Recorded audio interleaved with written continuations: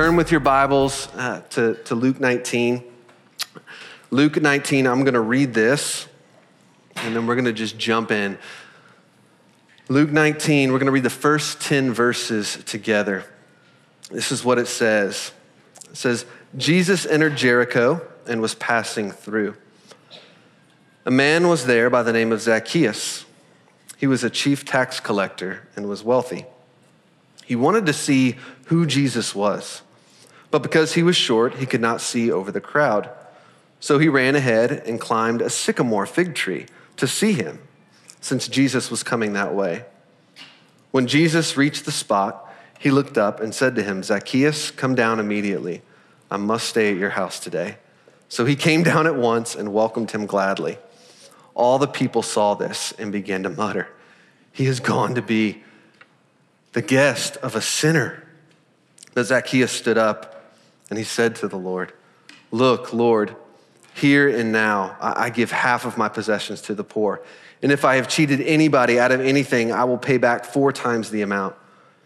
Jesus said to him, today salvation has come to this house, because this man too is a son of Abraham. For the Son of Man came to seek and to save the lost. I'm excited to jump into this story this morning, but what I want to do real quickly is just kind of set up the next 3 weeks of where we're going to be. And so we have this season of fasting, like I mentioned earlier, and the thing that we have called this season, the past, 3 or 4 years, is Awaken.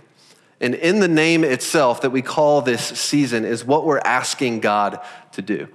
We're asking God to awaken us. We're asking God to awaken our city. We're asking God to awaken the movement that Jesus began 2,000 years ago. But over the next 3 weeks, what we're going to be specifically doing is asking God to awaken us, to awaken our hearts. We're going to be asking him to awaken us to see, to awaken us to hear, to awaken us to do. So awaken us to see God for who he really is. Awaken us to hear his voice more than we hear any other voice. And then awaken us to do the things that God is already doing and join in with him. Now today, this morning, what we're going to be doing is asking God to awaken us to see. Awaken us to see Jesus for who he really is. And one of the things that I want us to do during this season of prayer and fasting is to actually spend more time praying and less time talking about praying. I want us to actually spend less time preaching and more time praying. And so my hope is to wrap this up as quickly as possible, and then for us to communally ask God to do this. So let's jump into the story together this morning and then spend some time praying communally together. And so we're jumping into the Gospel of Luke, and we're looking at a story that you may be familiar with. As you read this, you're like, yeah, I've heard this story. I know this story. There may be that song, that children's worship song running through your head right now about Zacchaeus, the wee little man. And my hope is that we kind of set that aside this morning and we come at this with fresh eyes, because this passage gripped my heart in a way this week that I just felt like, God, I've been robbed of the beauty of this story because of this song that I've kind of made it out to be, and it's so much richer than I anticipated when I got into this text. Now, just to give us a little context, a little background, we haven't been in the Gospel of Luke, so I just kind of want to catch us up. There are 24 chapters in the Gospel of Luke. So we're in Luke chapter 19, just to kind of give you a visual. We're on the tail end of Jesus' ministry here. The tail end. In fact, 10 days from this story, this interaction between him and Zacchaeus, 10 days from now, Jesus is about to go to the cross. And so this encounter with Zacchaeus is pretty significant. It's this moment, 10 days from the cross, where we find this really, I think, beautiful, significant interaction between Jesus and a tax collector. And kind of name 2 things. One, help us to see Jesus for who he really is, and help us to see like Jesus. The first thing I really want to talk about is the fact that Zacchaeus, he saw Jesus, and he saw Jesus for who Jesus actually is. You can see the life change that happens. You see, at this point, the word of Jesus, who he was and what he was like, had clearly spread. people had become aware of his life-altering power. Like his life-altering preaching, his life-altering life. He had been healing, he had been preaching, he had been casting out demons. And basically at this point, anywhere Jesus would go, like a crowd was there. Like that's where we find ourselves in Jesus' story. And this man, Zacchaeus, he had heard about the buzz. Like he had heard, oh, this Jesus, he has the potential to be the Messiah. He has the potential. Now, we don't know much about Zacchaeus. Like we really don't know a whole lot at all. Luke, he tells us two things. He says, hey, he was a chief tax collector and he was wealthy. Two things. And I found it so interesting because you typically know, hey, if they're a tax collector, they're wealthy. But Luke kind of goes the extra mile to point out the fact that Zacchaeus was a wealthy man. And I think something that Luke was trying to do here was trying to let us in on the fact by, hey, all earthly standards, like all worldly standards, like Zacchaeus was set. Like he was set up. He was good to go. He had a nice house. He had nice clothes. His 401k was looking pretty. But really, like he was good to go. He had everything that he needed. Yet,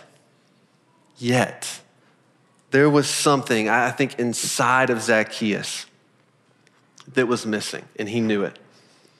I believe that he was yearning for something. He was longing for something. He was looking for something that the world had yet to gratify.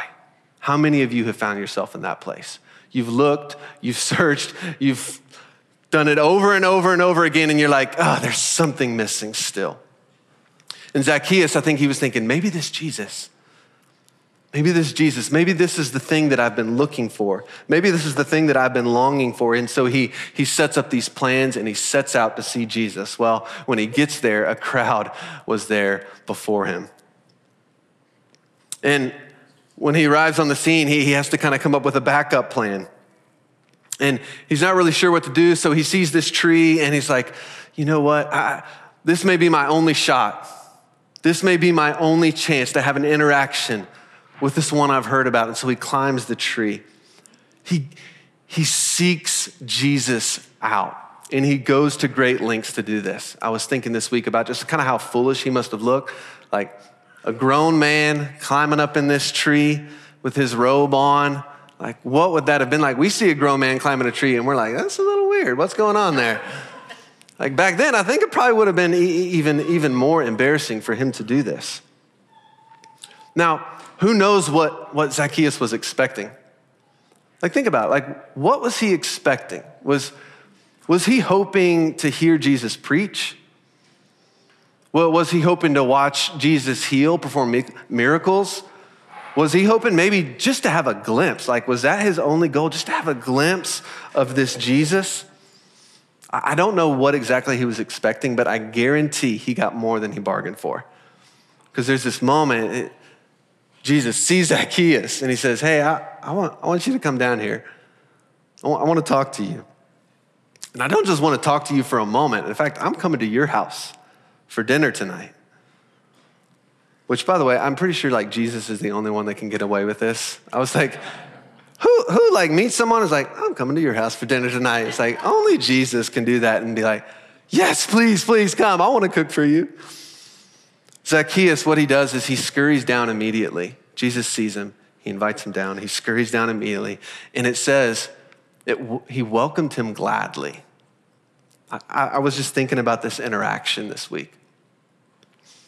Think about this moment. Like Jesus sees Zacchaeus. He invites him down. And then there's this interaction. We don't really know what happened. It doesn't really tell us.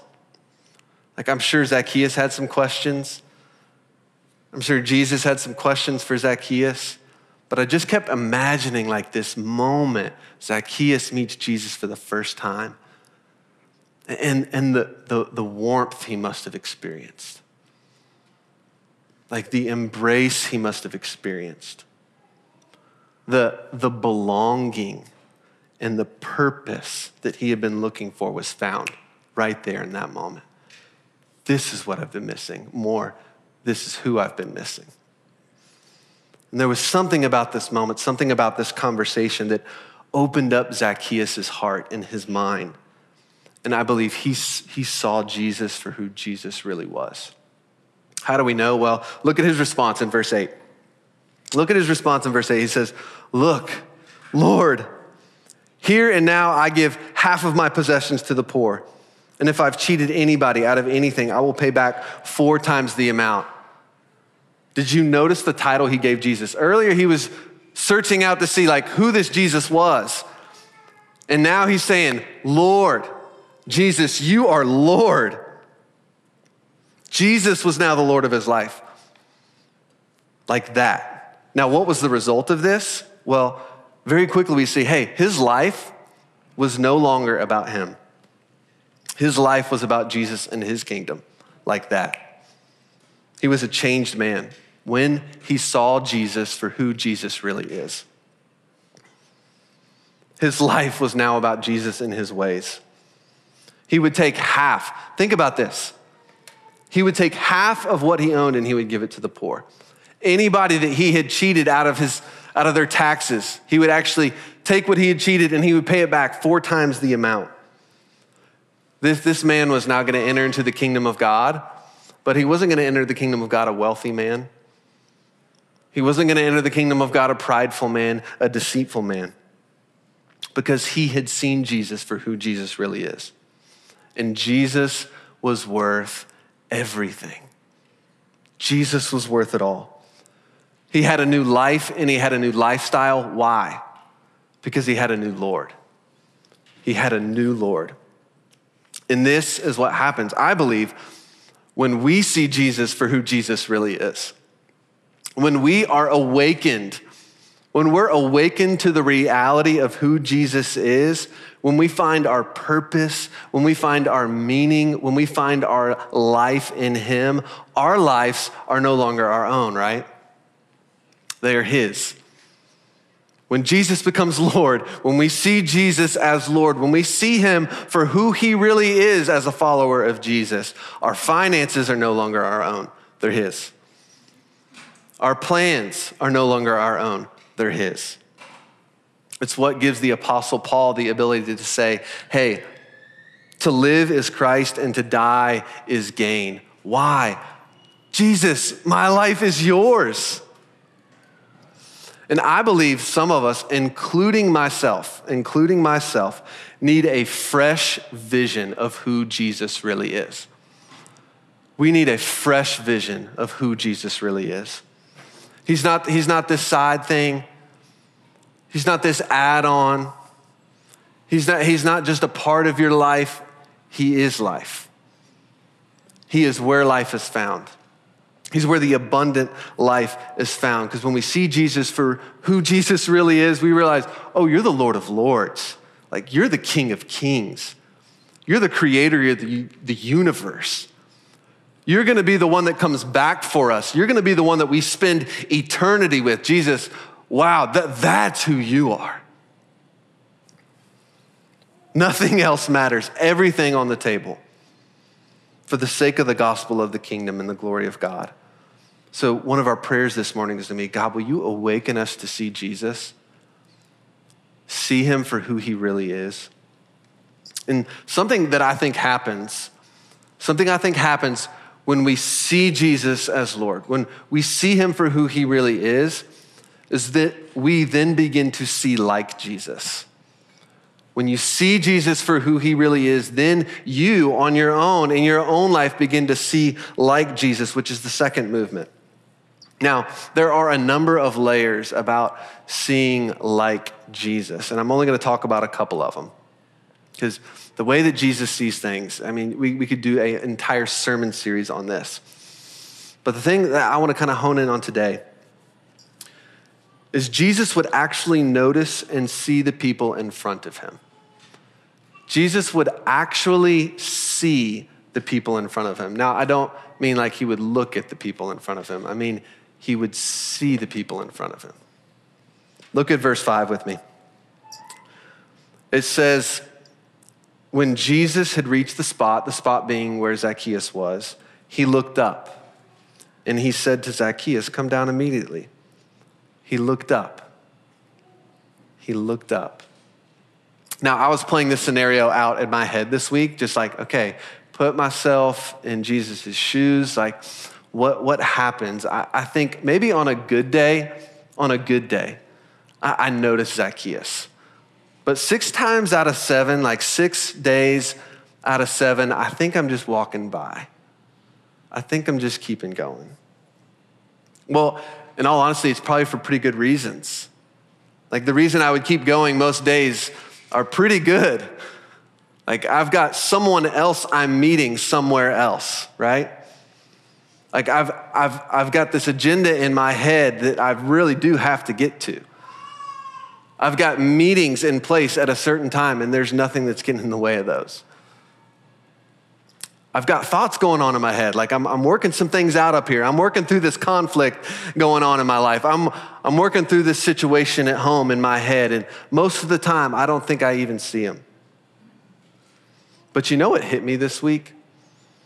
There is never a situation where I am busier than Jesus was here. I mean, when's the last time you had a crowd like vying for your attention? I don't know, some of y'all might be TikTok famous or something and you got a crowd that I don't know about. But how often are you this busy? 10 days away. Jesus, 10 days away from going to the cross. He had 3 years of earthly ministry and he's getting ready to wrap it up. I mean, think about it. He had a lot to teach the disciples at this point. They still hadn't quite gotten it. They had a lot to learn. There's some sermons to be preached. There's some healing to be done. And what does Jesus do? He stops.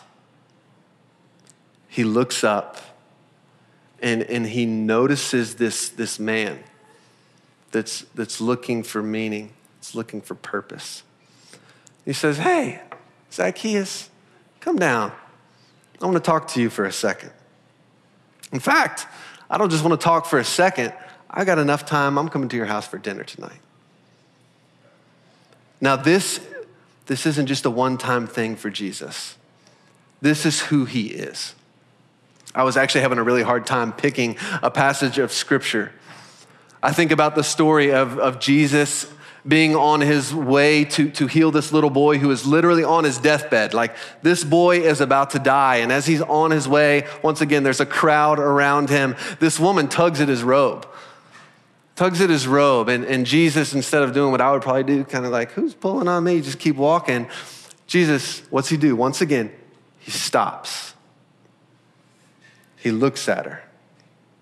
This woman who had been bleeding for so many years, nothing could heal her.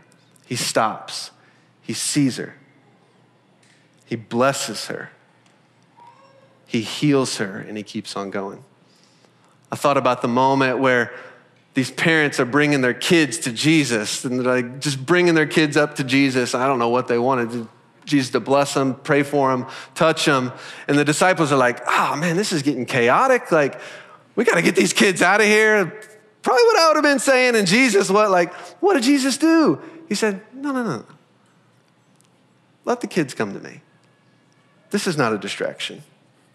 Over and over again in the Gospels, you see this.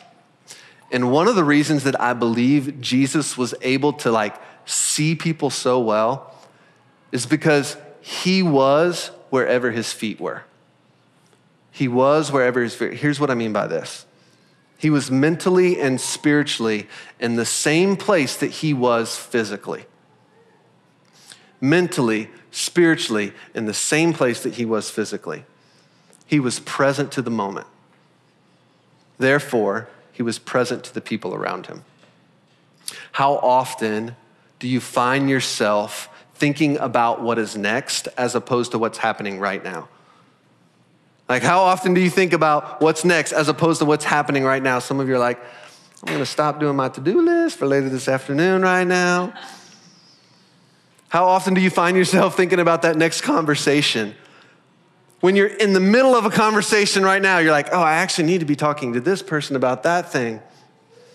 Or maybe you're with someone or you're with someone's, but Instagram or Facebook or TikTok has transported you elsewhere. I think more often than not, we miss the opportunity God might be putting right in front of us because we are mentally in another place, guilty. And I think a big part of God awakening us to see like Jesus is helping us become people who are present to the moment and present to the people around us. Making this a practice wherever we go, whoever we're around. Being there, not anywhere else. It's that moment when you're in line at the grocery store, and instead of whipping out the phone to scroll, you look up, you smile, you look at the people around you, and who knows, maybe even strike up a conversation with the person beside you. It's that moment at work when, you hear the knock at the door or someone stops by your desk, and it's that person who always seems to find the worst time to come and talk to you. And instead of, sending those signals that we all know how to send, like this email is more important than the conversation I'm about to have with you, you stop. You look at them. You hear them. You talk back. You see them. Because it's a person right in front of you. It's that moment when you're walking down the sidewalk and someone stops you and they're asking for something. And even if you're not going to give them what they're asking for, you see them. You ask them their name. Who knows, but God might be even bringing an opportunity for you to bless them, encourage them, pray for them in some way. I sometimes wonder if the interruption isn't just an interruption, but it's actually an invitation from God. What if sometimes that interruption isn't actually just an interruption, but it's an invitation from God? Now, don't hear me. Sometimes an interruption is just an interruption, but sometimes God might be inviting you into something more. But Jesus, he didn't just see people. He didn't just notice people. When he saw them, when he looked at them, when he noticed them, he saw something different. He looked at them differently. Because when Jesus looks at someone, he doesn't look at the outside appearance. He doesn't look at what seems to be going on. He doesn't look by the standards of culture. He doesn't look at people from the moral majority perspective. No, he looks at people. When he sees them, he sees them in the image they were made in, the image of God. A person made in the image of God. Look back with me to verse 7. Verse 7, it says, all the people saw this and began to mutter, he's gone to be the guest of a sinner. Zacchaeus. Does Jesus not know about Zacchaeus? Does Jesus not know what he's done to me? Does Jesus not know how much he's cheated me out of taxes? You can just hear all the murmurs, all the things that were being said. But this verse it isn't just a verse in this story, right? More often than not, this is the heart posture that I have. This is the heart posture that I find myself carrying. Oh man, so quick to judge a person before I even have a conversation with them. So quick to write someone off because I already know their story. So quick to just look at the people around me and jump to snap conclusions. But not Jesus. Not Jesus. Not Jesus. See, the crowd, they're like, crowd sees a sinner. Who does Jesus see? A son. The crowd, they see extortion and lies. Extortion and lies. Who does Jesus see? Redemption and renewal. We bless you in Jesus' name. We bless you. It's hard. Mama and daddy are good mommies and daddies. The crowd, what did the crowd see? They saw insignificant and small. What did Jesus see? Important, valuable. But it's not just Zacchaeus that he sees through this lens, right? This is each and every person that Jesus would come across, each and every person that Jesus would see, an image bearer, a son, a daughter, someone who was made not in just any image, but in his image. And I believe this is the posture that he's inviting us to have. This is the lens through which he's inviting us to see people. The people that get put in our path, the people that interrupt our lives. Son, daughter of the Most High God. What I love about what happens when you get a glimpse of who Jesus really is. Like when you see Jesus for who he really is, when he becomes the Lord of your life, you don't as much have to worry about seeing people. The seeing will come. Because the more and more we become like Christ, the more and more we will see others with the same lens that Christ see others with.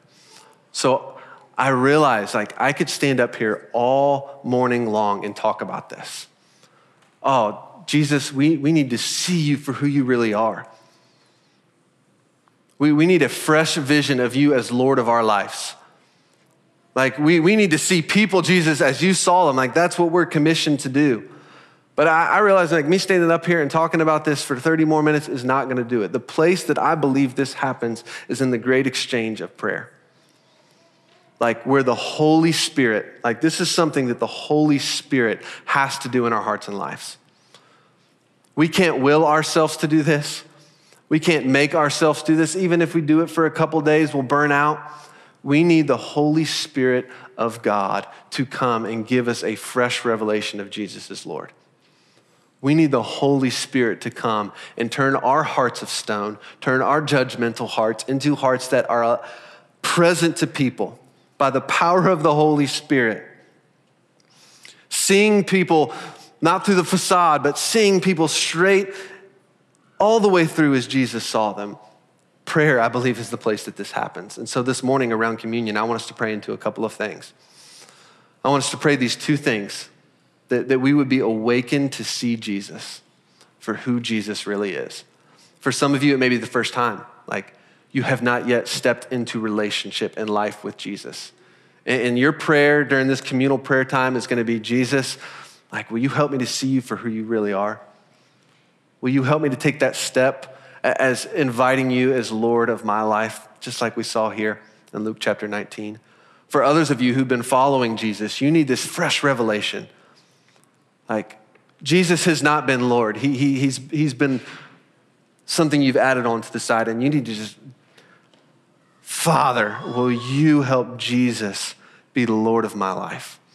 Will you help me see him for who he really is?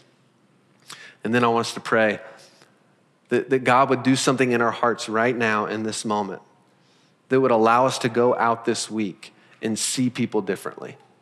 Because we can't do it trying. We need the Holy Spirit. And so what I want to invite us to do right now, and Tim, if you'll just kind of play some background music, that'd be awesome. I didn't give you a heads up, but that'd be awesome. I want us to just circle up our chairs and pray as we take communion. I want us to circle up our chairs and really just ask God to do what only God can do. I'm done. Let's talk to our Father together. And so there's communion in the back if you haven't grabbed communion. And what I'm going to invite you to do is just circle up your chairs. There's one gathering at Marathon, and so we can mess up our chairs. Circle up our chairs, and let's spend 5 or 10 minutes just going to the Father, asking him to do what only he can do. And then let's take communion together while we do that. So circle up your chairs, find some people to pray with. If you don't have anybody to pray with, make a new friend. We have the same Father, which is awesome. So make a new friend.